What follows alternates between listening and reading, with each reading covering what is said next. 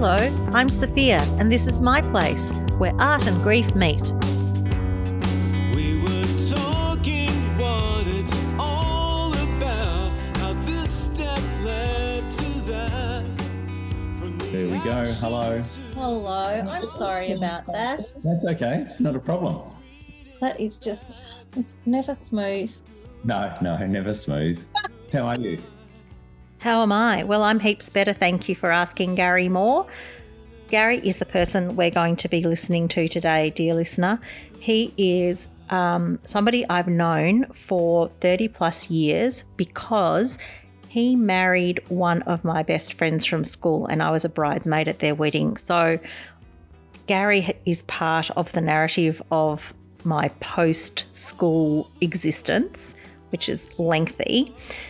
He is a commercial photographer, but also an artist. Those two things are not mutually exclusive, of course. Garry and his wife, Veronica, who's my friend, run and own a very successful production agency called Miss Bossy Boots, and that keeps them busy. Garry is a born creative.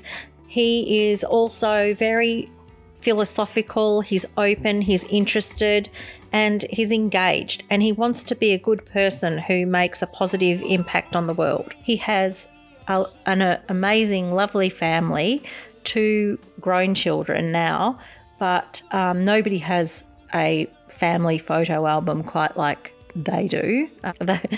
He's used his creative spirit very well in capturing the growth and development of his family, which is absolutely delightful. His creative work can be seen in 2 places, the easiest of which would be his website, which is garrymorephotography.com. I will put a link in the show notes so you don't have to worry too much about the spelling of that. And really nobody can describe Garry and his pursuits better than he does himself. So I'm going to stop talking and turn this over to Garry and me. Great energizer, I think, to have something that you're looking forward to. Oh, absolutely. Yeah. Well, you've just finished doing something that you were looking forward to. Yes, as in the Larapinta. Yeah. You can tell me a little bit about that in a sec. So first of all, can you just explain what do you do and how did you come to do that? Okay, what do I do and how do I come to do that? Oh God, that's a big question, and it's more a telling of my life story, if that's the case, because I think from a very early age I became aware, and others pointed out, that I had a proclivity towards creative endeavours. So I guess in my childhood I was a manic drawer. I used to draw all the time.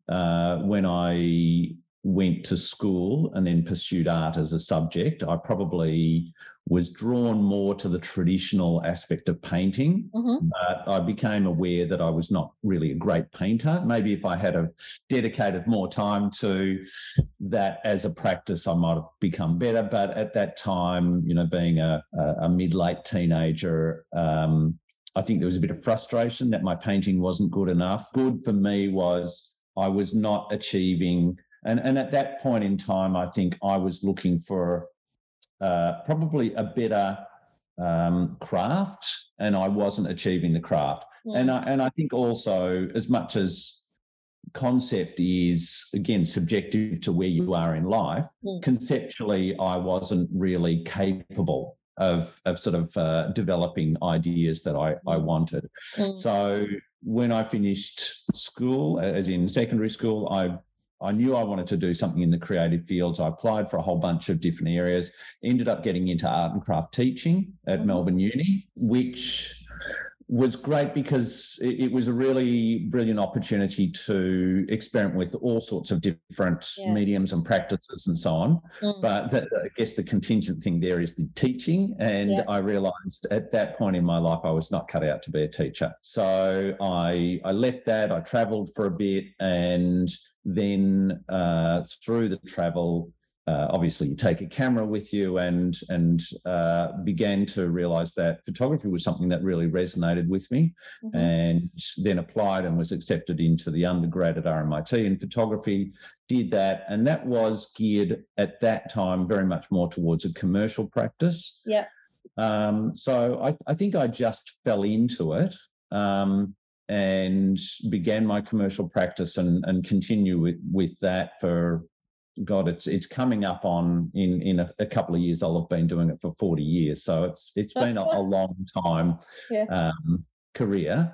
But I always maintained what I would call a personal practice, but I think upon reflection, I would say was more an art practice, where I would use that medium and that process to explore ideas. Now, some of those might have been more reflective of experiences that I was going through, rather than a deep dive into philosophical or, questioning aspects. But then I think that the key moment from an art point of view came when, so Veronica and I, my wife and I, have a production company, and that production company turned 16, as in 16 years old.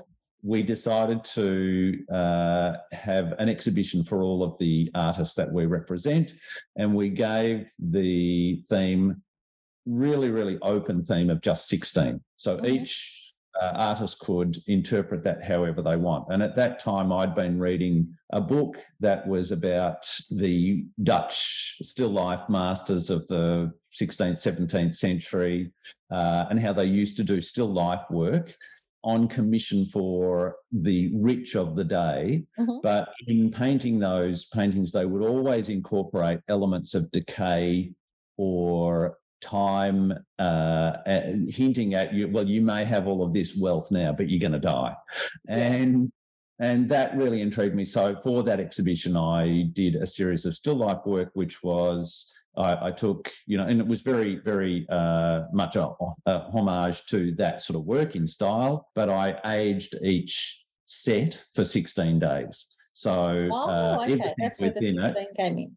Exactly. It was it was all starting to shrivel and die and so on, and even incorporated elements of creatures that had passed on. Then one had a rabbit, one had a chicken, and they were aged for 16 days. So they were getting pretty pongy by the end. I suffer for my art. Yeah, exactly. Well, so did a few other people in the studio.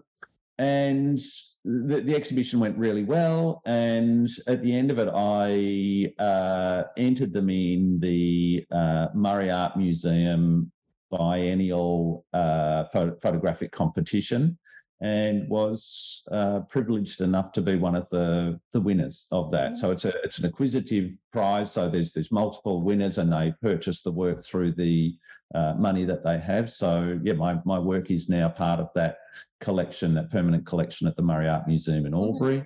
And that sort of opened my eyes up to, I think up till that point, I'd always gone, it'd be nice to be able to do a more art practice. And that really opened my eyes up to the fact that I think I can actually do this. I'm just going to interrupt Garry for a moment here to let you know that the artworks and the series that Garry made for this exhibition is called Thanatos, which means death in Greek, and the artworks are incredible. They are rich and painterly and very baroque in their look, and they're definitely worth looking at. So I'll put a link in the show notes so that you can go straight there and have a squiz.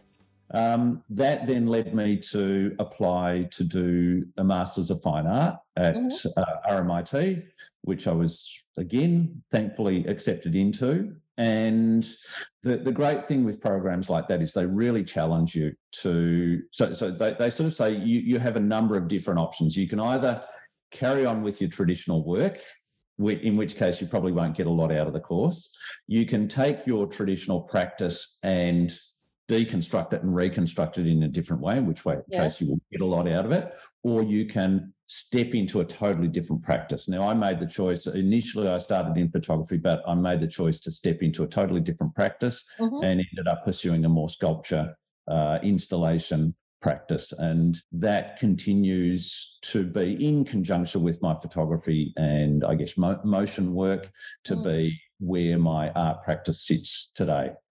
Right. Okay. Does that answer that question? That's quite a journey though. Like it's very much pretty full on. Yeah, and it's an ongoing journey. Obviously,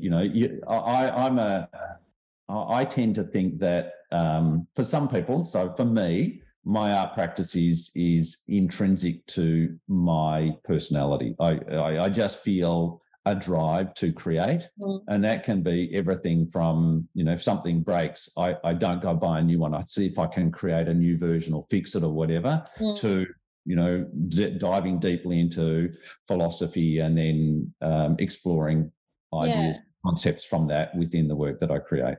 Well, it's funny you should say that, because what I know of you, and I've obviously known you for a long time, you have always struck me as a person who will look beneath the surface. And it's interesting. And you're also not afraid to pivot in terms of your views. So there's always this sort of search for expanding and looking what's underneath. And what I find interesting is that you're sort of choosing to represent that in a non-linear form, perhaps by making, sculptures, but also with your photography. And there's a lot, like particularly in that series that you did for the 16 exhibition, there's so much in each of those works in terms of it's not just a picture. Like you look at it and you think it's painterly, but it's sort of like it's a still life.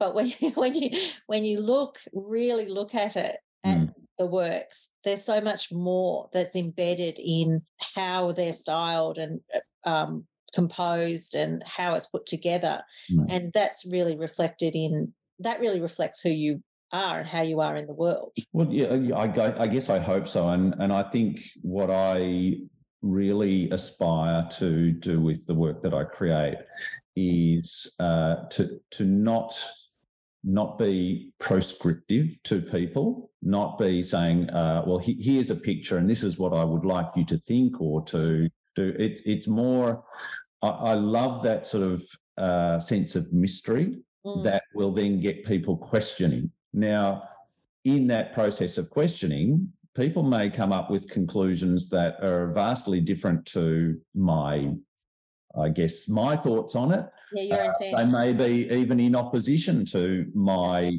perspectives or my values, but it's that process of opening up questioning that I really think is valuable. And getting back to sort of the questioning element of life and myself, I'm constantly intrigued and checking myself, particularly from the point of view of bias.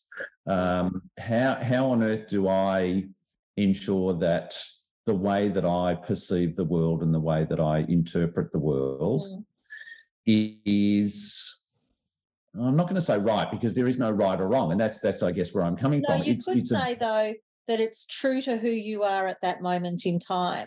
Well, exactly. Or to me, it's a valuable and impactful approach to life, I guess. I want to, to the greatest extent that I can, impact the world in a positive way. And again, that's a very loaded word, but I guess that's part of my motivation in making the work, that people will then question and maybe just search out how they see the world. It's important, I think, as a person who has confidence, to see the correlation between the fact that you can put something out into the world that is connected to you, but trust that your audience is going to be able to draw their own conclusions without you feeling so attached to how it is not received, but what is taken away from it. I think it's really important that audiences are allowed and encouraged to not be, it has to have the long description at the bottom. Like this whole idea of allowing people to draw their own conclusions and live with those and let them change over time. As I know that I look at stuff that I've made and gone, oh, I didn't, there's something in that I didn't realize at the time. But now when I reflect back, I can see that there's something else that I was obviously, it was occupying me when I was doing that thing. Yeah. Maybe things aren't I think that deep, but look, I think they are, but I think it's also, and I'll relate this to myself, and it's very pertinent to the crossover of commercial and I guess art practice that I straddle.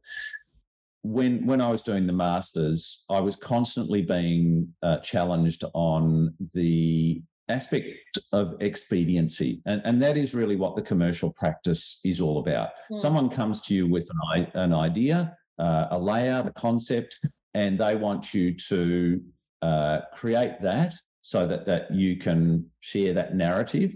But obviously there's all sorts of constraints. There's time constraints, there's budget constraints, there's all sorts of stuff that come in. There's clients who are constraining over top of the creatives at the agency. So there's all of these constraints. And as a result, there is a huge tendency to be expedient. So what's the quickest way that I can get there? Now, that may be Photoshop. I'll just do a couple of images and put them together. It might be I create something that looks like it, but is not really it. And this is hugely questioned, or was hugely questioned when I did the masters from a process point of view. And I had one piece that I made that I was really, really, it sort of was a penny drop moment. Yeah. The work that I started creating was very much based around my engagement with natural environment. And it sort of came out of my experience as a climber, a rock climber. So when I'm climbing, I'm very much in touch, literally in touch with the material of the natural world. So I wanted to explore that engagement with natural materiality through the sense of touch. And I created this one piece where, look, it was a pretty weak piece, but hey, you've got to experiment. But it was a tree that was growing through a mirror. So the root ball sat underneath the mirror, and the top of the tree was out the top of a mirror. And I basically cut the tree in half, drilled a hole in the mirror, joined it together, and presented it. And one of the normal format is you set your work up in a gallery situation at uni, and all of the students, your fellow students, come in and they critique the work, not in a negative way. They just read the work how they see it. And this one person just kept on saying, "You killed a tree. You killed a tree. All I can see is you've killed a tree." And it was like this block. You're not getting past that to see what I'm trying to explore here. But when I sat down with my supervisor later, she said to me, "Look, that obviously was an issue." And she said, "It's all about the process. You went for the shortcut to try and explore what you were exploring." So she said, "Imagine if you'd grown a tree through that mirror." And I was like, yeah, well, that would take potentially years. But the thought of that, of a tree actually growing through it, all of a sudden you realise process, and I almost see an artistic practice as two parts. There's the process of how you create the work, and there needs to be integrity and a real honouring of what your intention is in that first pass. Then there's the second part, which you were sort of alluding to, of the letting go. The child has now grown, and you let it be free to interact with the world. And that is, you don't want your work to be, and there's a common term that's used in art which sounds very wanky, but you don't want it to be didactic. You don't want to be telling people what they should be thinking. You want to get people to be just questioned, to be going, "Oh, maybe I don't quite get this, but it makes me think about X or Y, or it makes me question how I maybe view these things rather than saying you should view these things this way, it just says, well, how do you view it? Is this valid? Is this a constructive way to see things? Yeah. Well, that's well, okay. So one theme that's actually come up in a lot of the conversations that I've had with people is the idea that when people have gone through adverse situations or have suffered grief and loss, they have a greater tolerance or attraction to abstraction because it didn't have a message that was just clear. They didn't have patience for it. But once they've actually been through a process in their life, which maybe doesn't have, you don't know why things happen, you just have to learn to accept it. There seems to be a connection between abstraction and the acceptance of abstraction and loss or transition. Do you have any thoughts on that? Well, yes, I do. From the point of view of loss in my life, I consider myself to be one of those anomalies in that I have. It feels to me like I've lived this charmed life. Life's great. Life's really good. Yes, I lost my mum. Now, how many years back? It was probably 7 years ago now. But in that situation, she passed away from Alzheimer's. So her passing was, and she had a pretty nasty end of life situation with Alzheimer's. So her passing was a blessing. It was like, oh, thank God, that sort of suffering has gone. And I think the fact that she went through that transition from being who she was to where she was just before she passed away, it was over a 10-year period. So it almost felt like that grieving process happened slowly and a lot more, a lot easier, if that's the right word, because when she was still primarily who she was, we all became aware of what that process was going to be. You would have to be living in some sort of state of mind of denial to go, well, we can't, I can't see what's going to happen. Of course, we all knew what was going to happen. Sure. So, from that point of view, I guess that's the main loss that I've experienced in my life. To the point of, your raised point of abstraction, I guess I state that because my feeling is I haven't experienced loss like you've experienced to sort of go, oh, yes, I have this great sense of experience of loss, and it was an eye-opening experience for me. I guess my understanding of abstraction, and you could argue that a lot of the work that I do sculpturally is an abstracted version of it.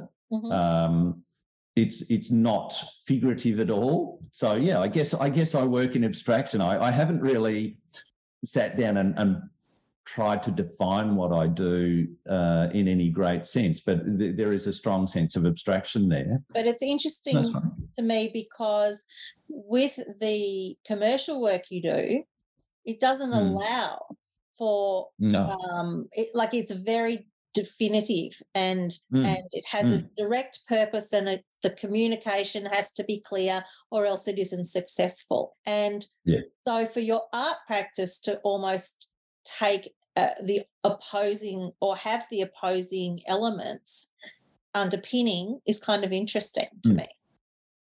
Yeah, and look, I guess I would break it down into, I'd use the terminology of narrative, and I know narrative can be a very loaded word, but I guess I sort of feel my commercial work deals in a very figurative, a very explicit narrative. Here's a product, you want to buy it, here's a service, it improves your life, whatever that be. This is the base level of communication, I guess. X is good, use X. Yeah. Whereas I see my art practice as in that abstracted emotive territory. if that's the right way to put Yeah. it. Emotions are by their very nature totally subjective.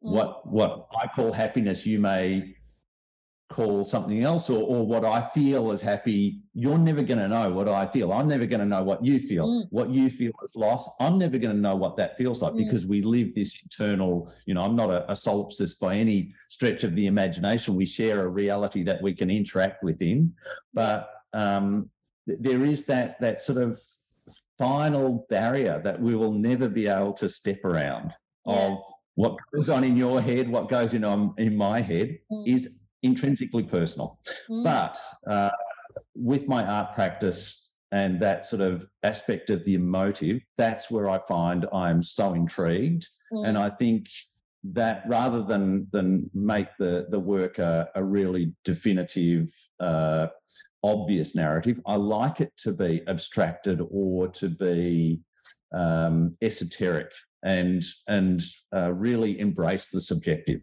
Yeah. Did that sort of answer your question, or was that? It does.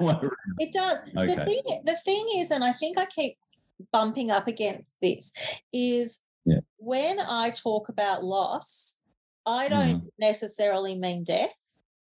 I can be talking about disappointment, unmet expectations, all of these. Like, life is about swings and roundabouts. Slings and arrows. And it's all of those things impact us all the time. And I think as artists more than any other people, particularly if you're applying for grants or for exhibitions or for whatever, you're going to be knocked back regularly, unless you're a Ben Quilty or someone like that. Sure. And that sense of if loss is the right word, loss of success, or it's that whole thing of beating your head against a brick wall. You could go into the territory of, I just make my work for myself. Okay, well, if you're not getting it out there for other people to view, I don't know if that really falls into an art practice or more a meditation. You might go, oh, okay, well, I meditate. I do my art for meditation. Okay, no problems. But I personally think that part of that process of creating art is then putting it out into the public arena for people to engage with. Yeah. And that can be a really, really tough process. My word. It can be one that is full of loss. See, even with regard to this project, I had come up with the idea of it. I went through the process and it was an extensive process of putting in an application with the Australian Council of the Arts for a grant. And the really good thing about doing that was it really makes you think about what you are trying to achieve and what are your end goals, how are you going to get there, how much is it going to cost in time as well as financially, everything. Like, it was such a valuable process going through and filling out that application and submitting it. Then not actually getting funding meant I didn't want to let the idea go. I didn't want to, I was disappointed, but I didn't want to say I can't do this now, because the whole point of this was that there was going to be an exhibition and there was going to be a book and all of these things that had been part of my vision that had nothing to do with the project. And then I realised after talking to someone that if I did podcast episodes, then I could still achieve the same effect of communicating these ideas and other people's ideas, because I want to drill down into what other people experience, and it's the sharing of those ideas that is so valuable. And so pivoting meant, okay, I go on a learning curve, which hello, another learning curve. But it all ends up being good in the end if you can pivot and if you want to and if you've got the drive and all of that stuff. So I mean, out of loss, there's gifts. And for me, Yeah. the gift is that I just found a different way of achieving what I wanted to achieve. It just looked different. And for me, these things end up being really positive. And it's not about, I think I've said this before, buckets of rainbow dust and sprinkling it about everywhere, but it's about really finding where the value is in your experiences. Yeah, well, look, I've always been a firm believer that the most positive things in life are often the hardest work. And everything in life is complex. Like I really resist the tendency to oversimplify, to make things binary, good, bad, all that sort of stuff.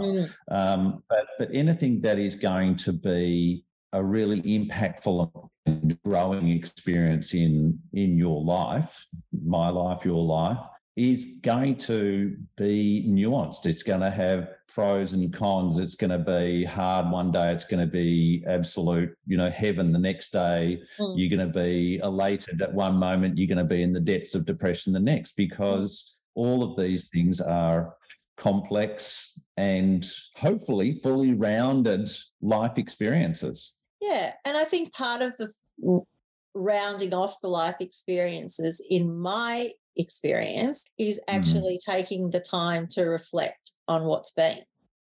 Because that reflection, as you travel in that direction, that reflection changes.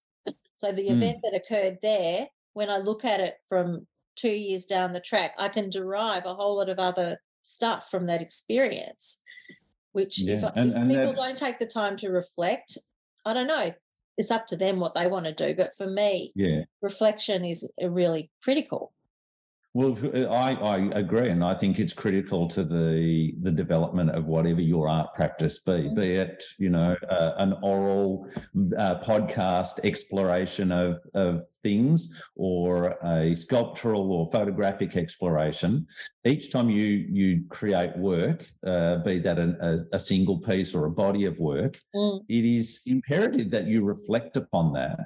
And I think what I really value, and I'm part of an artist-run initiative, and we have regular times together, either presenting work that we've created or do exhibitions. I think that critiquing process, and again, critique, I think for the general public can carry a negative connotation. It is more people come in, they look at the work, and they tell you how they see it, what they're reading in it, and that aspect of reflection upon not just how have I grown, or what have I changed or developed through creating the work, but what are other people experiencing? What are they questioning as a result? It really informs. Now, you never want to create work for other people, because then you're going down the realm of commercial, which I'm too familiar with.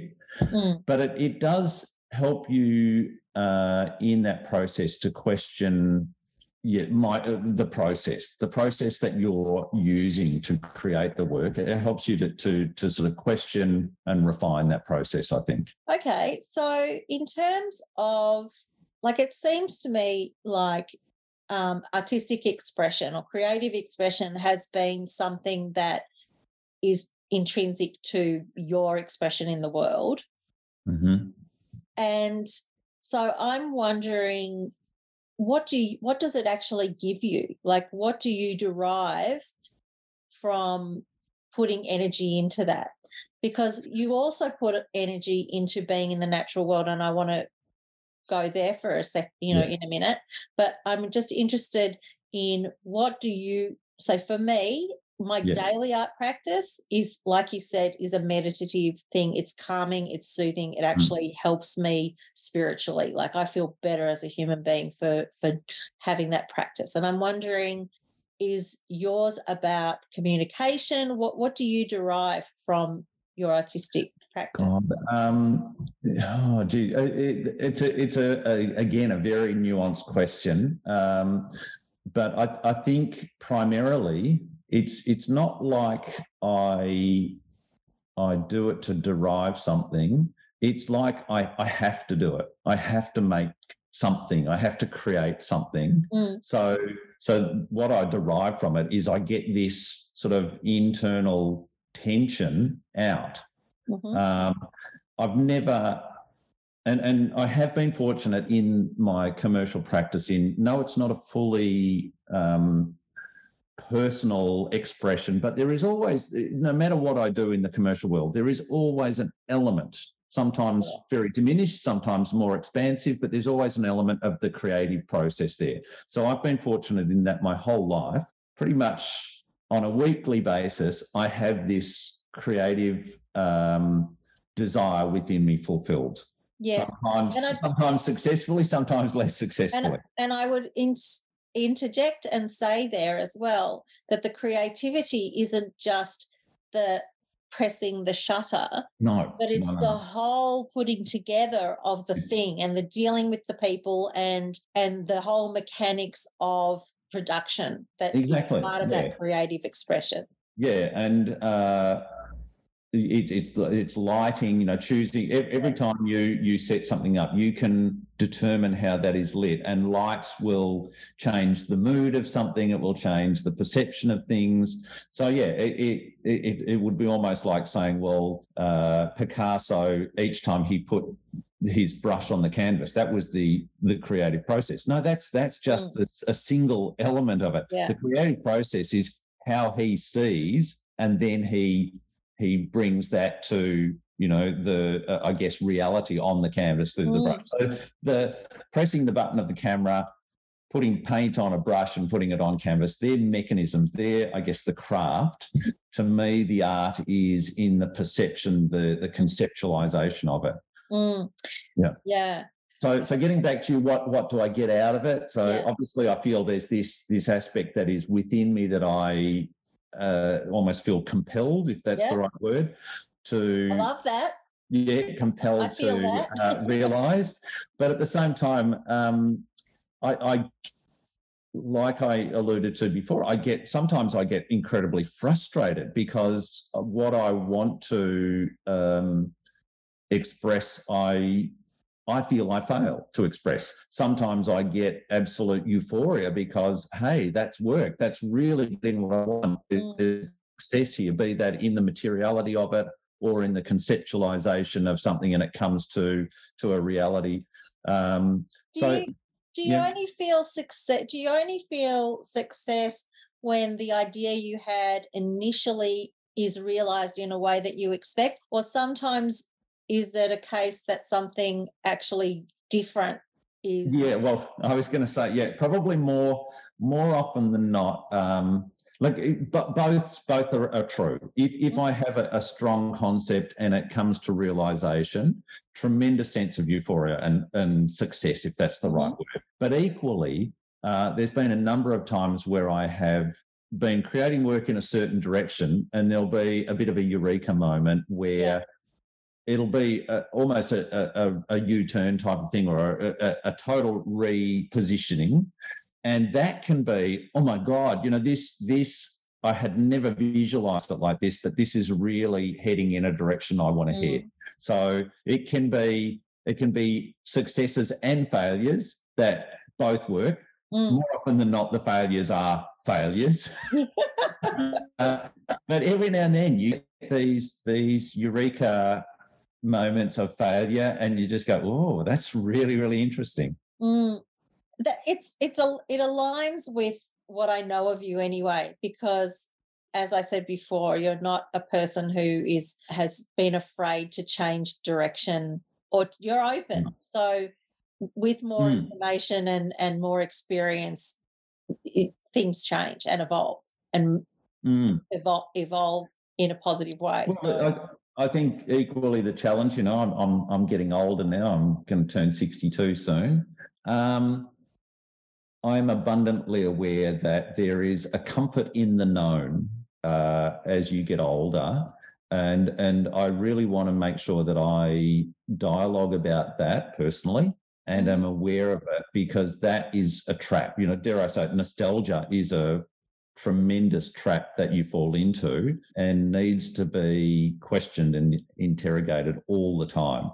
Yeah. Nostalgia as a personal, looking back can be great, but it becomes a block for a true analysis and assessment of things, because you just tend to go, I was better when it was, when I was younger. Well, no, it might have felt that way, but is it really? Yeah.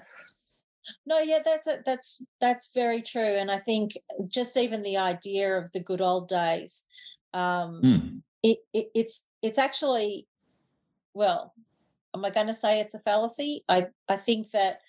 I think if you look statistically, if you want to go and look up statistics, from everything from health, life expectancy, peace in the world. Yes, we've got war in Ukraine and China's, saber rattling and all that sort of stuff. But realistically, we are living in the best of times at this moment.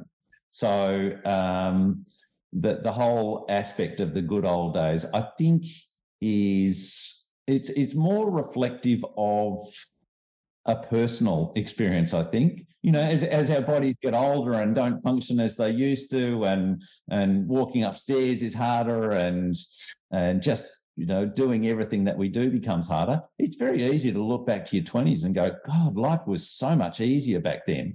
But that's more a physical reality of a personal experience. It doesn't mean that the world was better back then. It just means maybe life was a bit easier to live back then for you personally.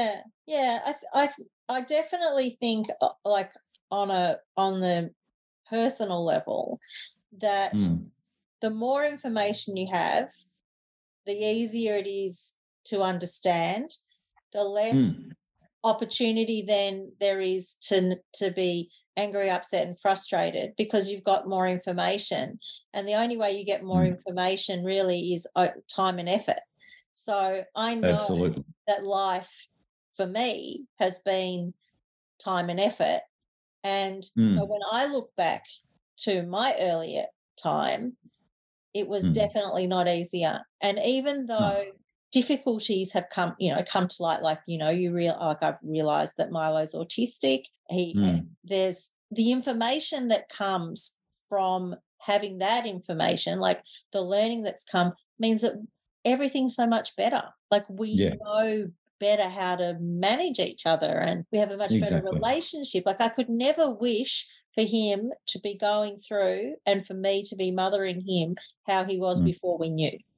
It was so different and so fraught. Yeah, absolutely. So, but I was going to say, even beyond the statistical, physical realities of the world that we live in, I'm sort of reflecting this from the perspective of looking at an older generation, older than myself, an older generation. And I think it's really important to constantly be questioning your values. So what are the values that you think are important in life? Because they're going to be your compass. So if you go, I actually value equality as a value, then that is really going to make you look at how you perceive, feminism, racism, equality within the workforce, gender dysphoria, neurodiversity, all of those things. If equality is an important value for you, it really shapes how you see that. And instead of going, it's very different to when I was young because it felt simpler back then, you start to go, well, my values are, I really would hope for a world of equality. So therefore, I now look at all of these, I guess we call it, they've been around forever, but they're newer issues because they're more in the public domain. And it helps you to go, actually, I really support feminism because it's about equality. I support neurodiversity because it's about equality. I support equality amongst people of all nations and all religions and all of that sort of stuff. So, that then goes across the board. You can really start to look at all of the other values that you hold, and they can be as simple as kindness. if kindness is a value that you have, that can then shape how you view the world and how you interact with the world. Yeah. At this point in our conversation, I started to tell Garry about a book called Far from the Tree by Andrew Solomon. Now, I wasn't very succinct in my telling about it, so I've actually cut that section out of this conversation, but I don't want to not tell you about it. So, as I said, it's by Andrew Solomon. It's called Far from the Tree: Parents, Children and the Search for Identity. What he does is he looks at children whose identity is described by their diversity. Like, for example, if they have autism, or if they are deaf, or if they are little people, or, there's a chapter in there about children who commit crimes and the consequences for the parents, how the parents deal with the children. There's all different little stories of humanity in this book, told in a most compassionate and compelling way. I can't recommend it more highly, so do yourself a favour. Okay, back to Garry and me. 2 things. You embarked on 2 adventures this year. Yes, two adventures this year. 2 adventures. One of them, well, actually, neither of them had the outcome that you expected, because on the second one, it took longer than you expected because there were things that turned up on the way. And the first one didn't end up the way you expected. Can you tell me about those? Okay, well, it was actually 3 adventures. So I presume you're alluding to the first one being walking the Australian Alps walking track. Yes. Yes, so that was actually end of October, start of November last year. Okay.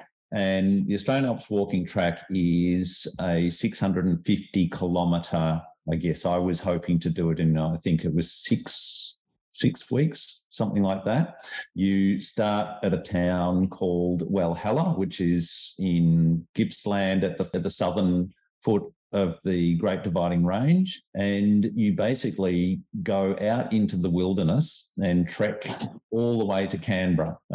There's only 2 towns that you will intersect with on the whole walk, one being Mount Hotham, which is a ski resort in the high country, and the other one being Thredbo, which is another ski resort in the high country. Mm-hmm. So I only got in, so as I said, 650K, I got in 180K. Over what period? I'm trying to think. I think that was 180K in about 10 days, something like that. Yeah, I ended up pulling out, and it was for a whole range of reasons. I think the main reason was lack of experience and as a result, carrying too much weight. Mm-hmm. I was carrying 7 or 8 days worth of food each time I'd get to a food drop. So that extra weight impacted on my experience and made it super, super tough.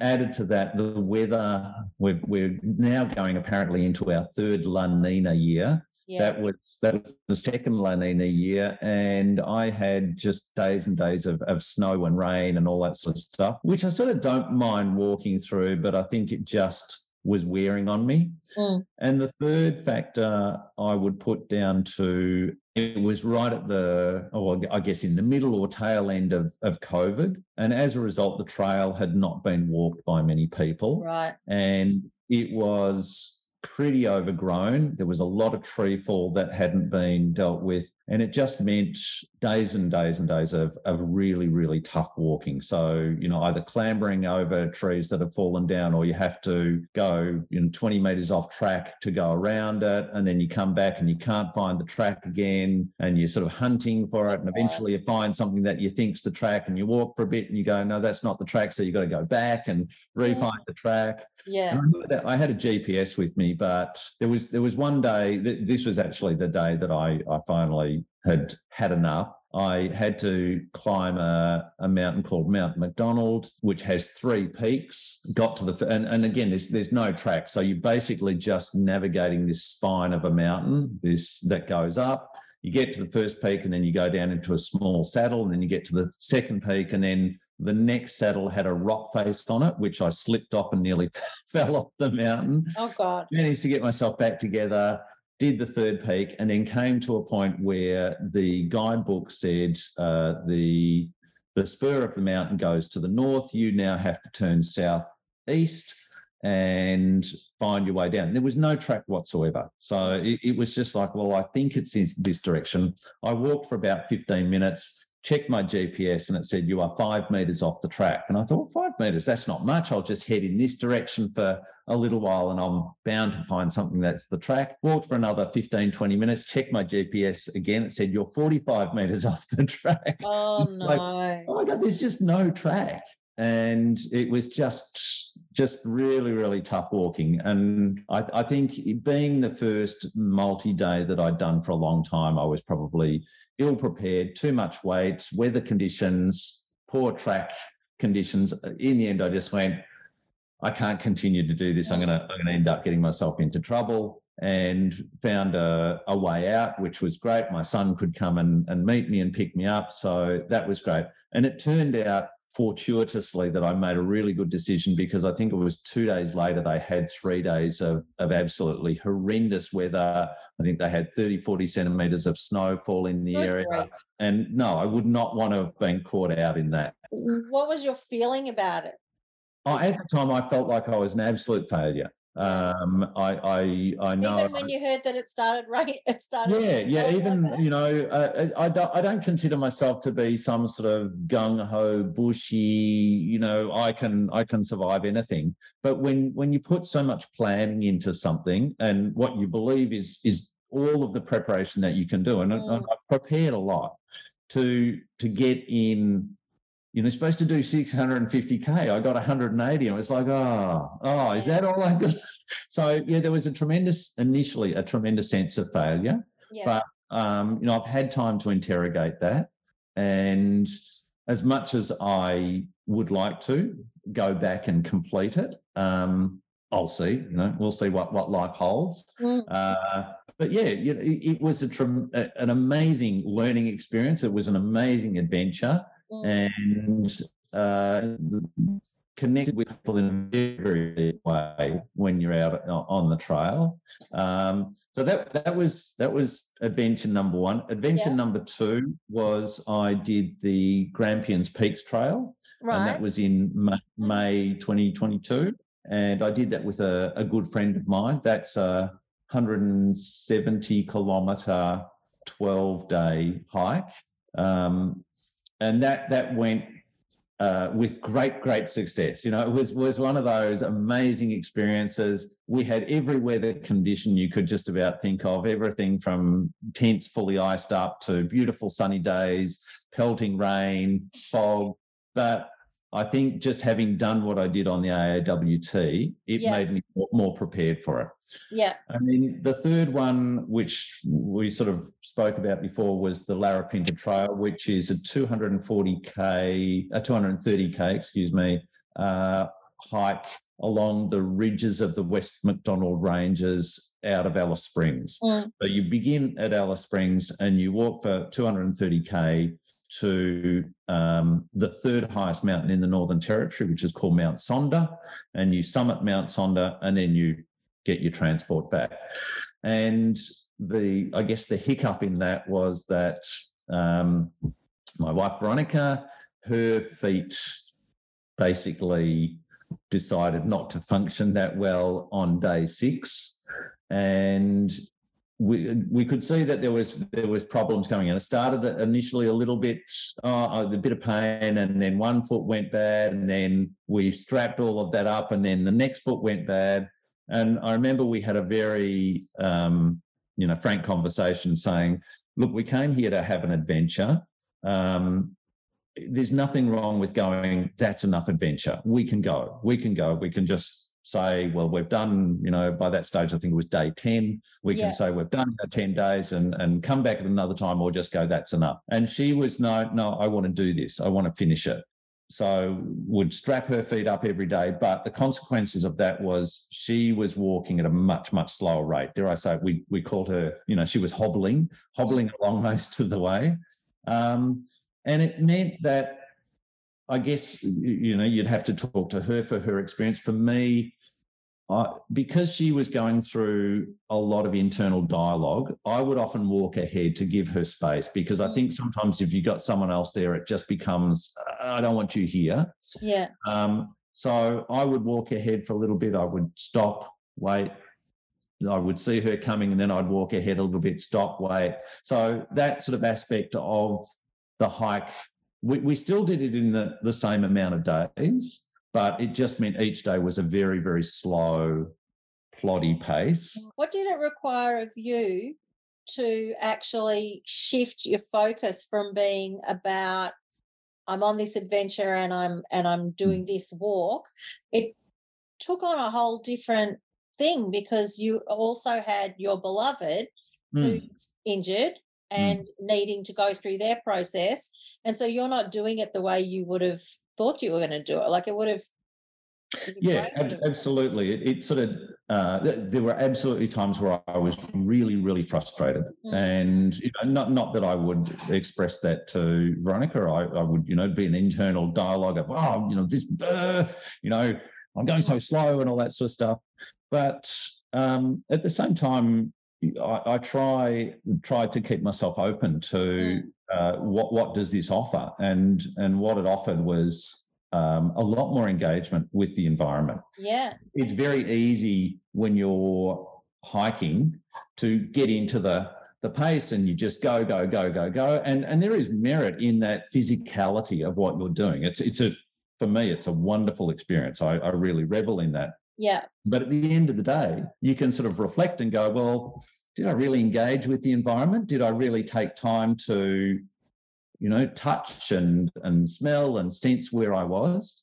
And the fact that we had to go slower meant that that opportunity opened up for me. So I tried as best I could to embrace that, and really take moments to not just look at the grand vista, but look at the minute details of where am I standing? What is this land that I'm standing on? Yeah, that's real. I'm really glad that you had that experience. That makes it's really beautiful. Tell me, did you photograph while you were, or is that like extra equipment too heavy? Not well. When I did the AAWT, I took camera equipment with me, and that became part of the aspect of weight. And right. Maybe with lots of extra training, but getting older, I don't know if I've got it in me. So when I then did the Grampians Peaks Trail and consequently the Larapinta, I just took a very small video camera. So most of what I was recording was video, but I think I would say that the strongest recording is mental. It's more that sense of being within an environment, how I will, if I can, interpret that into my artwork. I think I'm still processing. Sure. Well, how long ago did you finish? Not even a month. We finished. It was the 3rd of September, I think. We finished. So it's now 22nd. So 19 days ago. It'll be so interesting to see if any of your experience is reflected in your artistic output. Well, I think it will. How it will, I'm still trying to figure out and process. But I sort of feel it's difficult to experience these sort of experiences and not have it impact you in some form or other, particularly in a creative practice. Yeah. Oh, look, I wonder if also the fact that you had to slow down, that you had the opportunity. You didn't just sit in frustration, but you. No, there were definitely times of frustration, but that was balanced. Yeah. But you can also say that you derived a richer experience because of these adversity that was presented. Look, I don't know if I would put the value judgment of richer. I would say a different experience, and there was definitely richness in that experience. Maybe if it had have been, we can't do Sliding Doors, that really bad film, but maybe if it had been the other way, it would have been rich in a different way. But I think what I tried to do is, rather than dwell in that negativity of this isn't happening as I planned, it was to go, well, that's a fruitless exercise and is only going to get me frustrated. Yes, I need to. Did you actually have that conversation with yourself? Yeah. And it's the complexity of going, I need to give myself the space to be a bit frustrated, because no, it hasn't gone as I'd planned. But having then given myself the space to go, I'm a bit frustrated, you go, okay, well, where do you go from here? Do you dwell in the frustration, or do you go, okay, well, yes, it's not as you had planned, but what can it be? How can it now be a full and rich experience in a way that you maybe hadn't planned? Well, I think that I'm a great one for not repressing or pretending that where you're at that moment in time is different than what it is. Like, I think acknowledging gives you the opportunity to deal with it, whereas if you just try and suppress stuff, that just takes a whole lot of energy that doesn't give you the opportunity to pivot and be agile, to use Malcolm Turnbull language. And I think just don't believe in repressing your feelings. No. You have to do it in a controlled way, but be mindful. But well, still, exactly. The tricky aspect of that is, the person that I would normally share those frustrations with is the person who, and I'll say this, I don't mean it as in a negative way, but it was the source of the frustration. And Veronica was going through her own readjustment of her experience of the hike. And I didn't want to load her with, now Gary's frustrated or whatever.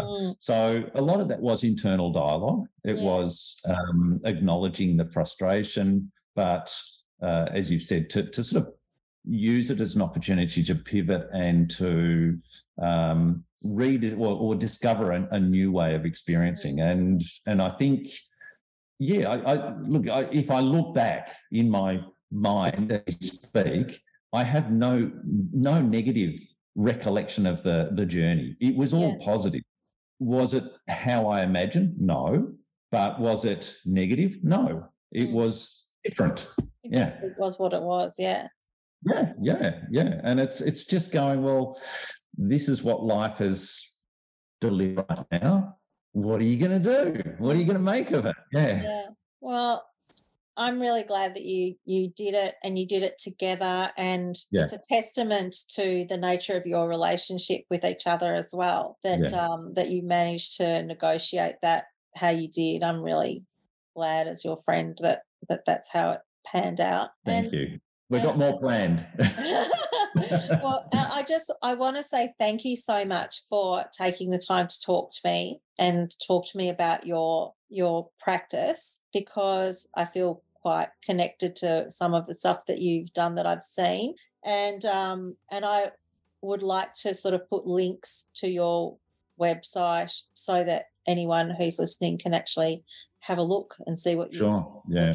I am in the process. I am in the process of redoing my website, because at the moment my website is very heavily oriented to the commercial practice that I have, and I want to create or rejig it so that it's got a balance between commercial and art practice. So that may be some time in coming, because I'm not a great computer programmer, but that will change eventually. It's fine. It's all part of the the journey. And thank you so much for having me on, Sophia. I'm really pleased. I'm so glad that you're open to sharing your thoughts and your process and everything. It's really good. Well, have a really wonderful day. Shall do. And with that, I let Garry mosey off into the wild blue yonder, and I really had to think about whether it would be right to keep in the stuff about the hiking, since this is actually supposed to be about art and creativity. But really, I think that what Garry demonstrated with his process in dealing with the adversity that he encountered on particularly the third, wasn't it, on the Larapinta track with Veronica, was nothing short of creativity in action. And it was very indicative of the man himself and how he goes about everything he does. So it was worth keeping in. Thank you so much for listening. I promise I won't leave it so long for the next episode. In fact, I'm intending to have it uploaded by this time next week. And thank you so much for listening. Thank you for being on the show to Blue Ant. Thank you to Dallas Cosmos, my super talented cousin, who has allowed me to use his song Good Goodbye, which is from his album The Memory Keys. I love it. If you would like to support Where Art and Grief Meet as a project, you're going to find all the information about it that you could possibly want on my website, which is sophandson.com. There is a link in the show notes. And you can also search Patreon for Where Art and Grief Meet if you would like to become a patron, which I would so greatly appreciate. My daily art practice is documented on Instagram at sophcosmos_art, and you can follow what I'm creating on a daily basis there. If you've found the podcast interesting, do talk about it to your friends so we can expand the Where Art and Grief Meet universe. And I think that's all. So from me to you, it's a good goodbye until next time. Where Art and Grief Meet is a Soph and Son production produced on the lands of the Wurundjeri people of the Kulin Nation. We pay our respects to elders past, present and emerging, and acknowledge Indigenous contribution to Australian culture.